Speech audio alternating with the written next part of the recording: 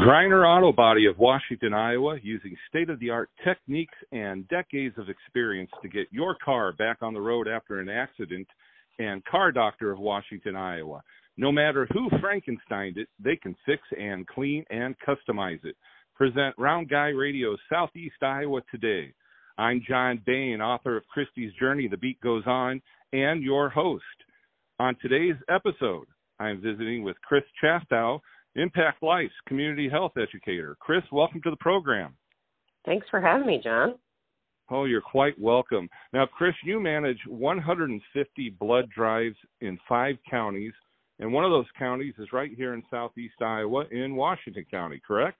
Yes, I think I have the most drives in Washington County. So, wow. I really love it. I've been doing this for about 15 years, and my husband and I like to come and frolic in Washington County when we can get away and go out to Lake Darling and, stay above Dodici's in town and have dinner. And, so it's kind of become a home away from home. It feels like a really comfortable place. It's about the same size as Silvis, Illinois, where we live. So.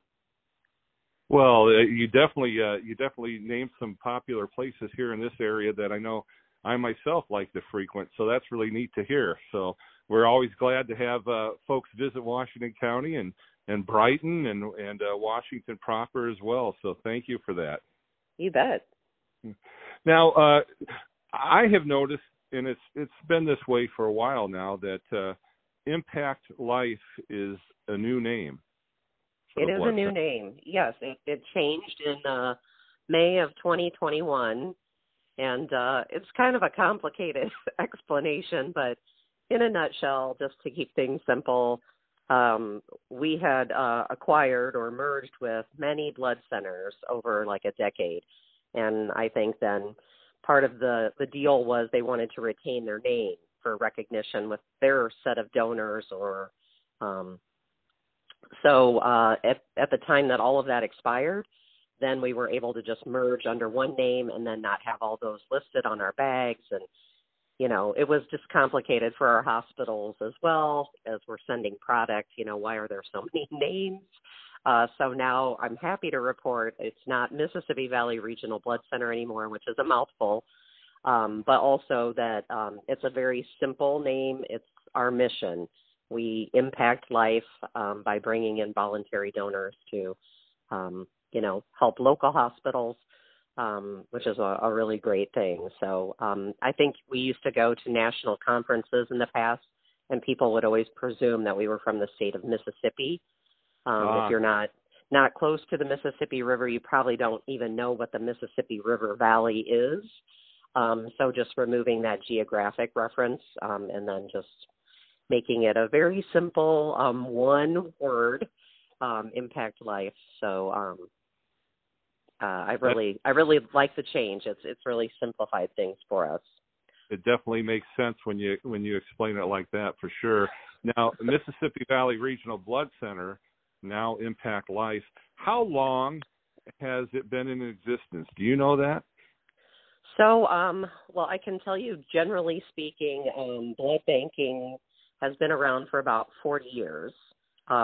So we had 2 blood centers in the Quad Cities, the Rock Island and Scott County blood banks, and they merged into one about that timeline, probably 35 years ago, and then became a conglomerate or, a merged 2 entities into one, and then became Mississippi Valley Regional Blood Center, and then we kind of grew from there.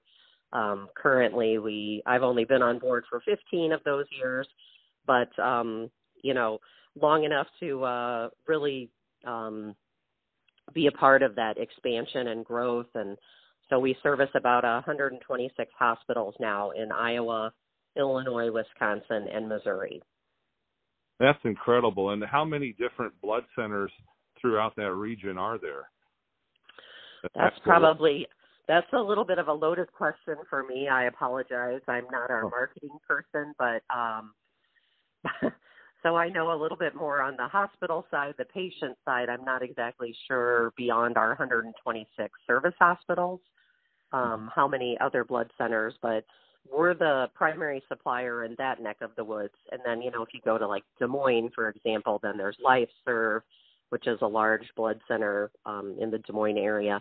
And then, of course, there's other blood centers like Cedar Rapids, for example. They used to have blood centers. That used to be the model in hospitals. But then over the years, it just became too complicated for the hospitals to have their own. So then other blood centers emerged and then kind of took care of those responsibilities for the hospital. Mm-hmm. So we now provide them blood, but they're not drawing at the hospital and having to test it and part it and all of those responsibilities. Well, I was looking at the website beforehand, before our conversation, sure. And I think I counted at least 22 areas where you can actually go to a blood center. But your expertise is the mobile part, where you bring the blood center to the donors. Sure. I'm sorry. So you were asking about how many donor centers we have. Yes. Yeah. So, under Impact Life, you're correct that 22 is the magic number. I thought you were asking about other blood centers in the area that are providing blood kind of in our region. Oh, okay. Well, hey, now we got both answers. That's right.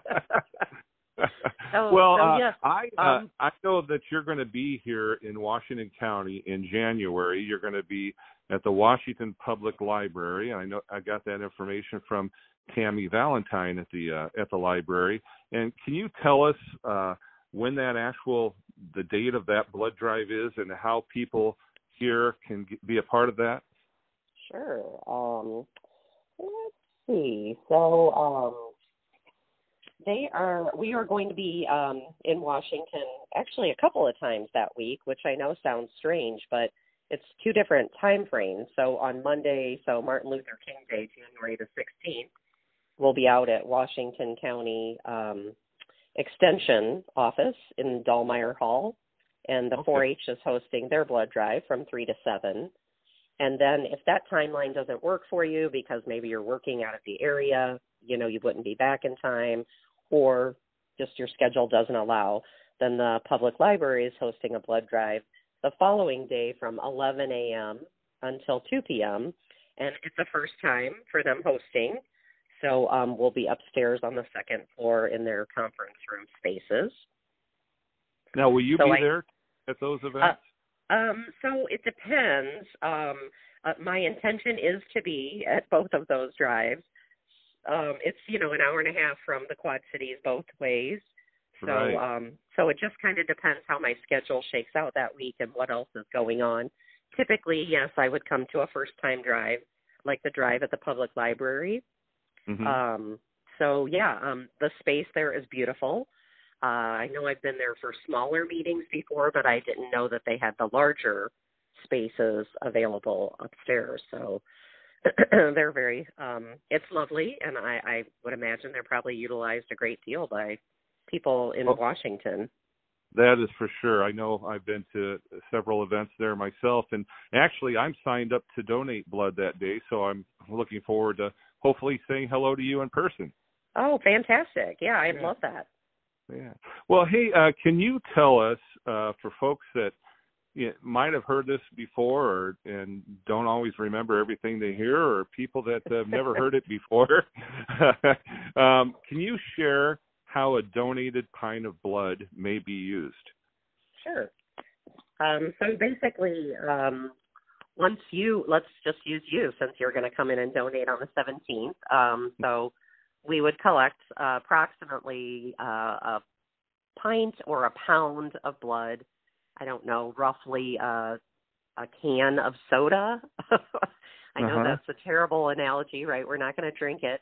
But it ends up in one of our bags, and depending on the drive, we would either have 3 bags or 4 bags that would all be connected by tubing.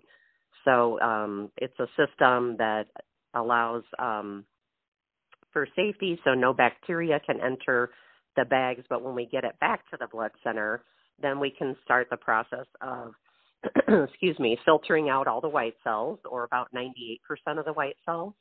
And that's just kind of through a gravity filter. So if you think it's hanging on a pole, halfway down the tubing, there's like a little plastic filter that then filters out those white cells. And then once that's completed, then we would take it into, looks kind of like a washing machine, but it's really a centrifuge. And then we would spin that bag of blood and separate it into components, which is why having those bags connected is easy. Just kind of in layman's terms, the red cells sink to the bottom, the plasma floats to the top of the bag, and then the platelets kind of hover in the middle of the two. So it basically separates it by weight of the product, and then we can express those 3 products into separate bags. So when we say 1 unit of blood can impact 3 lives, we're talking about red cells, platelets, and plasma. And sometimes we'll do a 4th bag, and then out of the plasma, we'll create a product that most people have never heard of. It's called cryoprecipitate. We make it out of the plasma. And in the past, it was used almost exclusively for orthopedic surgeries, but now they're able to use it for other types of things like cardiac surgeries. So it's also a great product to have. It just, again, depends if we're doing like the triple or the quad bag, whether you can impact 3 patients or 4 patients. So I always think that's very exciting. I've been a donor since I was in high school, and I was in charge of the blood drive at good old Rock Island High School, and I wanted to be the first person to donate the day of the drive because I was in charge. So I've been donating ever since. And that is where a lot of first-time donors come from, is when we're at high schools like Washington High School or the surrounding areas, Columbus Community High School, all of kind of my neck of the woods in Cedar, Muscatine, Washington, and Louisa County. I have the pleasure of working with all those high schools. So that's typically where we see those first-time donors getting involved. And then in a community like yours, the beauty is then we hope that they'll come to the community drives as well and, right. Continue donating beyond their high school years. If they're sticking around the area, sometimes they leave and go away to college. And usually we have drives available at their colleges too. But then if they come home and settle down, I know some people do in Washington, some like to, try their wings and check out other parts of the country. But yeah. So that's how you figure out that where the best place to live is. That's then you right. Come back. Then you come back. That's right. I mean, I went to the University of Iowa, but it was good. When you're young, you just want to travel and try new things. And I nannied for a couple of years in Boston and Minneapolis. And then eventually I was like, God, I can't afford to live in any of these places, long term. So eventually I came back home and, got married and started a family here. And happily so, I, wanted my daughter to know her family and extended family, as opposed to live far away, and you can only see them once or twice a year. So I totally relate to that. And I also relate to my very first time that I donated blood. I was in high school at Pleasant Valley High School. Okay. Sure. Yeah, and in fact, I wasn't quite old enough yet, because I was one of the younger kids in my senior class, so I was 17 when I donated, and I know I had to get special permission from my parents that said it was okay way back then. Sure. So what is the age now for high schoolers? That's a great question. So 16 years old, you need mom and dad's permission. Theoretically, you could give 6 times during that year. So every time you donate, you'd need a new permission slip. Just, since there's a possibility of a reaction, high school students don't always prepare well for donations. So we just want mom and dad to be on board every single time. And then once you turn 17, you can decide for yourself if you want to continue coming out and, saving lives. Most of the time, I think the students I talk to, a lot of them are pleasantly surprised that it was better than they expected it to be, like less painful. They felt fine, but it is not uncommon for a first-time donor if maybe you haven't eaten enough or had enough water prior to your donation that you might feel a little hot or I guess woozy, for lack of a better description. But that's kind of that fight or flight response. Right. Your body thinks like, whoa, what's happening? Why are we losing blood so quickly? We must be injured. And then it kind of tries to shut things down and slow that loss of blood. But And then also probably the nerves, just being nervous about absolutely. Yeah, just kind of the fear of the unknown, or the only things you've heard from your friends is like, oh, don't throw up or don't pass out. Yeah. Because, high school kids are so nice to each other, right? Yeah, all the time. Yeah. They'll come over to the refreshment area and be like, hey, you look kind of pale. Are you feeling okay? And I'm like, stop it. Stop that behavior. They were feeling fine 2 minutes ago. So yes, less than 1% of people donating have a reaction, but it's very common in a first-time donor. And that's the great thing. We have staff available. Typically, the antidote or the cure, usually it comes and goes as fast as it came to the donor. It kind of goes away just as quickly. But, a little sugar or juice, sometimes elevation of their legs, a little bit of ice, sometimes a fan, and then it cools them right down. And I always say after your first time donating, you might feel a little more tired that day. It makes perfect sense that you're a pint low and your body's trying to regulate all the things it did before. But within 24 hours, most people feel back to themselves. And then we don't let you donate again for 56 days because we want your body to replenish all those red blood cells that you just happily donated to, our blood center, which then can benefit patients locally and regionally. So yeah, I always think I'm a big sustainability or tree hugger, green person, all of those things. So I think it is amazing that you can kind of give, if you will, your old discarded blood can be, turned into 3 or 4 products to help other patients. And then amazingly, your body will make more. So then 2 months down the road, you can do it again and again and again and again if you choose to. Exactly. And you get the great feeling of knowing you're going to help a fellow human being or 2 or 3 fellow human beings. And then on top of that, usually you get a cookie and some juice or a pop afterwards too. That's right. I always say you get a little pat on the back, a thank you, and some cookies. Yeah. And amazingly, when your body, you're getting those fresh oxygenated red cells. So most people 24 hours after a donation actually feel really good, because they've got that influx of cells happening. So, which is really good for your body, kind of like a grease job and oil change, for a vehicle. So your body's no different. And so to speak. Yeah, it's a sustainable thing. Every body is different. So, some people might do fine giving 6 times a year, but as we get older, sometimes our red cells are a little slower to regenerate. So sometimes then I would say, well, maybe 4 is your sweet spot, maybe 3. You kind of have to know your body. Most people sort of figure it out because when you come in, we're going to check your pulse, your blood pressure, your temperature, and then your hemoglobin, or kind of that iron level. And so, 12.5 is where you have to be to donate if you're female, and 13.0 if you're male. So if you don't make the cut, that level can fluctuate daily, but sometimes that's an indicator maybe that your body's going to take a little bit longer than those 56 days. So then I just tell people, well, maybe just try it again in 2 months and see, right, where you're at. So you kind of have to figure that out for yourself. Some people have no problem at all.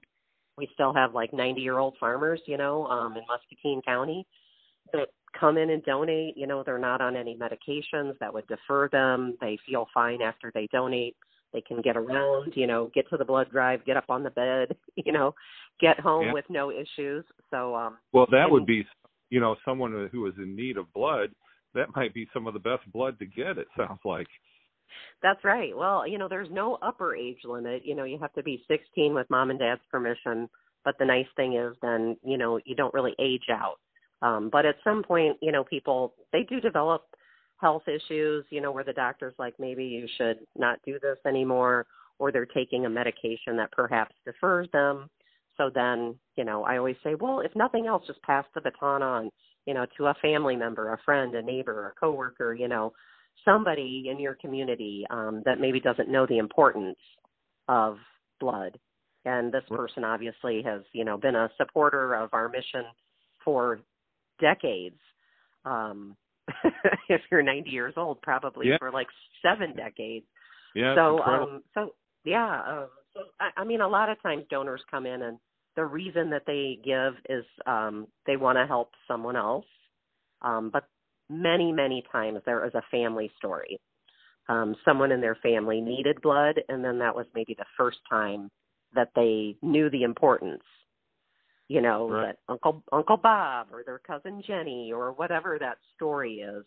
And I have to tell you, I actually was new to my job maybe 3 months, and I'd been to Washington twice for community drives, and I was in town a little early before the blood drive, and I was sitting outside of Dodici's just having my lunch kind of by where the park is and checking some emails. But I think it was the colder months because my windows were rolled up and somebody came and startled me and knocked on my window. I thought, oh my gosh, I'm a city girl. I was like, what does this person want? And so I rolled down my window just a tiny bit. And he said, hey, do you have a minute for a story? And I was like, about what? And he said, oh, I'm sorry, about blood in my family. And I was like, oh, sure. And I got out of the car and, so he told me about his mom had had a struggle with cancer. So largest user of blood products in the U.S. are cancer patients. It's 18% of all transfusions. So no shocker there. And he said, you know what, she, in the end, sadly did not beat her cancer, but due to, selfless blood donors, that she received blood transfusions regularly just to help her get through her day. When you're battling cancer, sometimes that hemoglobin really drops. And so an infusion of red cells can almost make people feel normal within 30 minutes even. And so he said, you know what, we had a year of family memories that we wouldn't have had if it wouldn't have been for these, 6 Wow. donors who we'll never meet or be able to thank. But I just wanted to thank you for all that you do to help families stay whole. And I, about cried. Yeah. And he said, can I give you a hug? And I was like, well, I don't really know you, but okay, how about a side one? And so then, and I saw him at the community blood drives after that, and he'd always come over and say hi. And so, so that was great. I mean, my job is really about warm fuzzies. I mean, granted, his story is a perfect one. Not all stories, sadly, end happily. But Right. without the blood, they wouldn't have had another, year with their moms. So that makes me feel like what we do does really make a difference to families in Washington, in this case. It truly does. And it, for folks listening, right there's reason enough to come to the blood drive on January 17th. Did I get that right? That's correct. Yep. Tuesday Okay. the 17th. Yeah, right there. Well, hey, I've got a question. Being a long-time blood donor myself, I'm almost to 15 gallons. Almost. Outstanding. That's fantastic. And thank you. And I do it for the same reasons that you just mentioned. My dad was a blood donor, and he donated because a member of our family needed and still needs to this day products that are from blood. And so I do it for that reason too, and continue to do it. And for all, and even not just for family members, but for our community and for folks that need it. So my question is, sometimes when I donate blood, this has happened to me. What happens to the blood that is collected that may not be a full pint due to blood coagulating around the needle or the needle that gets out of the vein? Is it still used, or is that effort ended there? Because you're on that table and you're looking and you can see that pouch filling up, and then I've had a couple times where that's happened. Does that blood still get used in some form? So interesting you should bring that up, because that's a recent change that we've made. So in the past, the answer was no. And the bag has already got the anticoagulant in it, so if you didn't fill the bag, then the mix would not be right, and so then it couldn't be transfused to patients safely. So then it would be discarded. But now we don't take all units that happens, but we can do what's called a low volume now. So if you don't get the full amount, but you're darn close, then we can still utilize that and then transfuse those components to patients. So good news for someone who's, super close, but just doesn't quite get the job done because, like you said, maybe you clotted, or sometimes it can be it's not a perfect stick, and, FDA has a requirement if you don't fill your bag by 15 minutes, then most likely you won't fill the bag. So then sometimes we have to take that needle out. And we always feel bad because, we want everyone to have a successful experience and donation, but sometimes it does hinge on what you did before you came in. So I always tell people, figure out what's good for you. Is eating a couple hours before you come in good?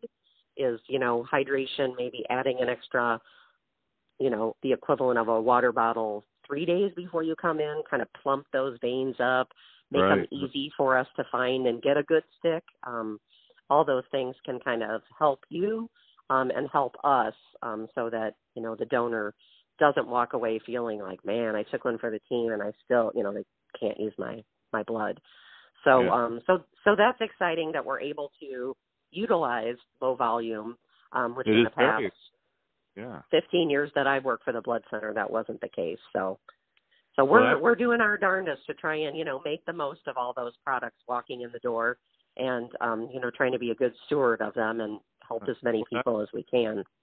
That is wonderful because, I've had a couple times where that's happened and you leave there thinking, wow, I did I did all my things. Yeah. I got poked with the needle, did all that. And now they're not going to be able to use that.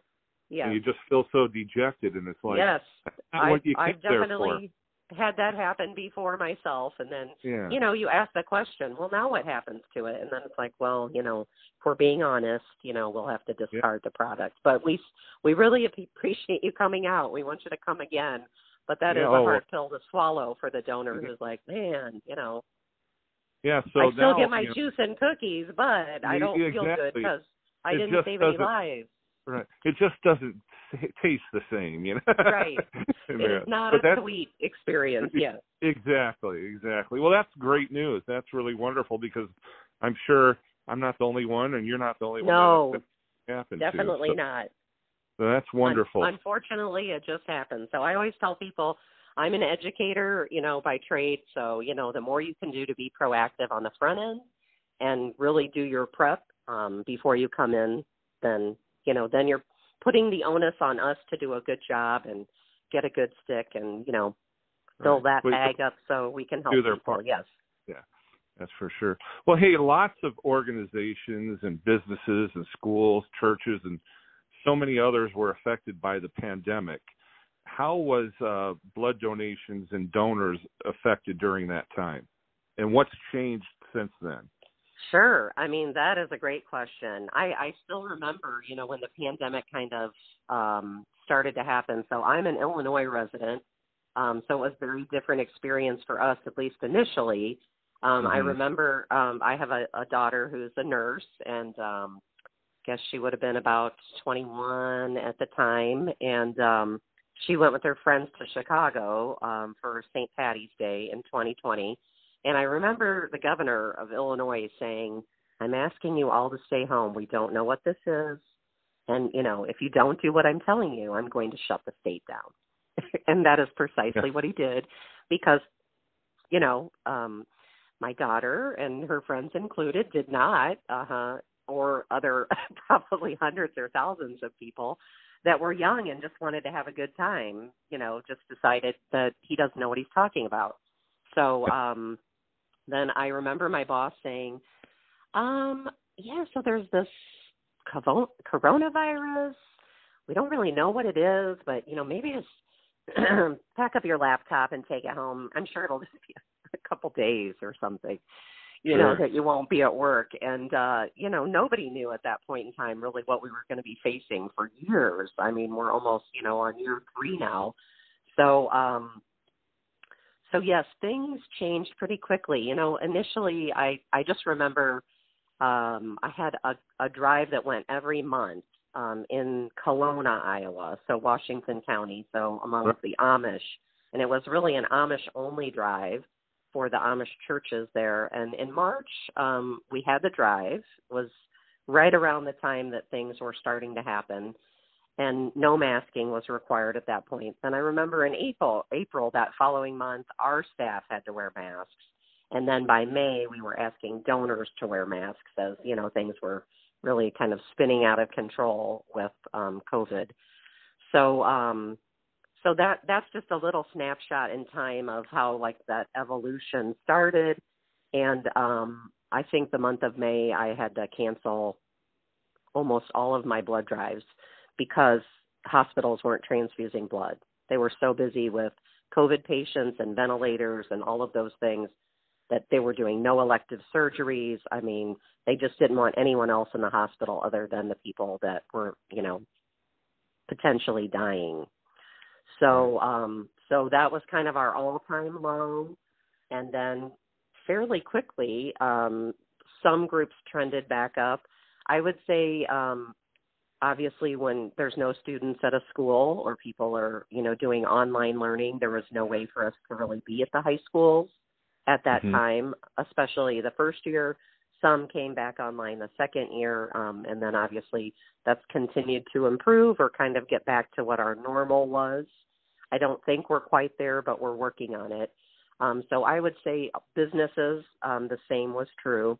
Many of people like myself were then working from home, kind of a different working model than we had in the past. And so many of those businesses couldn't host because no one was there. And then a year later, some of them were still not there or on some kind of a hybrid schedule. And that still is something we're continuing to see. There are obviously like industrial jobs where you have to be there to get the job done. So they were more likely to be hosting. But I would say our kind of bread and butter at that early time of uncertainty, but still time of need, when we approached like June of 2020, those churches and community groups. So in Washington, it would be, your every 2-month rotation that exists, the Rotary Club, the Lions Club, the Knights of Columbus, the AM Kiwanis Club, the Optimist Club, the Noon Kiwanis Club, those were the groups that were really, and hosting at the United Presbyterian Church in your community or the Knights of Columbus Hall. I mean, those were the groups that said, yes, we'll wear a mask and yes, we'll still come and donate because we know that the need is still important and, a lot of people are not able to, maybe because they're at risk, that they've got some underlying issues, just a lot of elderly people. For example, we have 125 volunteers at our blood center. They drive for us. They do all sorts of tasks, make sure people get juice and cookies at our center or get them registered when they walk in the door.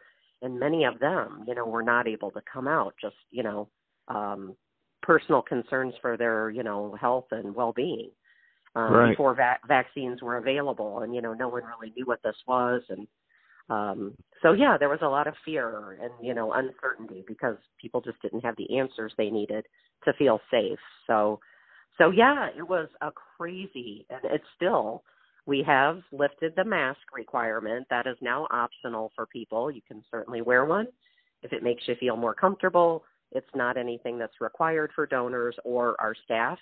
But if a donor would come in and want our staff who is in close quarters with them, checking their pulse, blood pressure, temperature, hemoglobin, and then drawing them on the bed, if they feel more comfortable, they can ask us to wear a mask, and we'll happily do that. Well, there, that sums it up, that you've made it accessible for everybody in our current time, and folks that aren't comfortable wearing masks can come in and be comfortable and donate, and people that are more comfortable with masks can also do the same. That's right. So I feel like we're slowly coming, out on the other side. But I guess, when Dr. Fauci and other experts were saying like, hey, this isn't the first pandemic we've seen. It will literally be 3 years before we come out on the other end. And, I didn't believe it. I mean, I've never lived through a pandemic. I thought there's no way this is going to go on for 3 years. Right. But So happy to report, I know lots of people lost lots of loved ones. I mean, my husband lost his mother during COVID, and it wasn't easy for any of us. I mean, some people passed away during these 3 years, and it wasn't COVID related, but it was still difficult to have an opportunity to go say goodbye and, have kind of closure because the rules and regulations around all of the social distancing and masking and, a lot of that really impacted those rituals that we have in our life, not just donating, but so many other things. So I think it would be safe to say it was a big challenge for all of us to navigate the last 3 years. I bet it was, and I commend you for all that you and your organization were able to do during that time and keep the importance of the blood flow, the life that flows through our community as part of your slogan, if I said that correctly. You guys absolutely did a good job with that. Well, thank you. We appreciate that. And Chris, was there anything I should have asked you that I didn't? I mean, this has been a fascinating conversation to me, but if there's one other thing that I should have asked, please let me know. Well, I love to share a little story. So I'm I like to compare apples to apples. So when I come and speak to groups that are hosting blood drives in Washington, like the Big Six that are, I mentioned earlier, that are hosting every 2 months. So it's the same pool of donors that they're asking to give, but it's a different service group doing the calling and the cookies and, making sure the church or the Knights of Columbus Hall is available. And when occasionally, before the blood drive, they like me to come and educate their group, but also kind of get them fired up and, excited to do either some calling or texting or using social media to get people out, putting up posters in the area, getting announcements on KCII or, a little free blip in the Washington Evening Journal. So one of the groups, I don't know why, I just always like to talk about something different. I have a little ADD, so I don't want to come and just, regurgitate the same information over and over and over.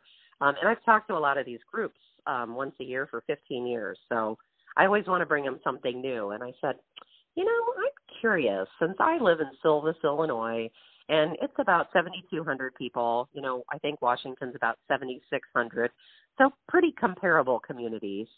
And I said, I'm just curious to see what the differential is and what your community, the city of Washington, collects versus Silvis. So I showed that with one of the groups when I was speaking, and they just couldn't believe it. And I felt really defeated because I live in Silvis, Illinois, and we were only collecting about 100 units a year here. Would you like to take a stab at how many units? It's a 3-digit number that you're collecting in Washington. Holy cow. Well, I'm going to say, I know the people of Southeast Iowa are very generous. I'm going to say 999. Wow, you're pretty close. So it was like a little over 800, like about 820 units. So the national average for people donating is about 5%, which is why we're always saying, will you give, will you give, will you give? Because the pool of donors is so small. But I'm happy to report in the entire county, but in particular, the city of Washington, that percentage is 20%. So wow. You hit it right on, the nail on the head when you said people of Southeast Iowa are very generous. I would 100% agree. And one last little tidbit about that. So when I started at the Blood Center, my boss came by, again, I was like 3 months on the job, and she said, hey, so I'd like you to nominate somebody that you feel deserves a national award. And I thought, oh, Lord, I haven't even worked with all my groups yet. But I had been to Washington twice for the rotation drive. And I said, well, there isn't really a category for this, but I'm just going to nominate them anyway. And, when you start looking at those percentages, like 20% of the community is donating. So you received a national award in Washington, D.C. Wow. And the groups all nominated Yale Jarvis. I don't know if you knew Yale when he was alive, but retired sheriff. And funny guy. So the two of us hopped on a plane along with other people from the Blood Center and went to Washington, D.C. for, a whirlwind presentation, and he got up and accepted the national award on behalf of the city of Washington.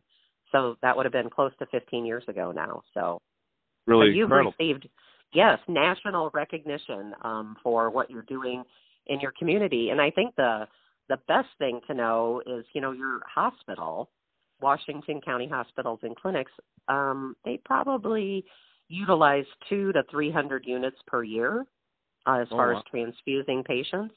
So when you think you're collecting almost 1,000 units, you're taking care of that. In a year's time, you're taking care of the whole hospital, but then, the surrounding community. So some of those hospitals in, Muscatine and Burlington, Quad Cities.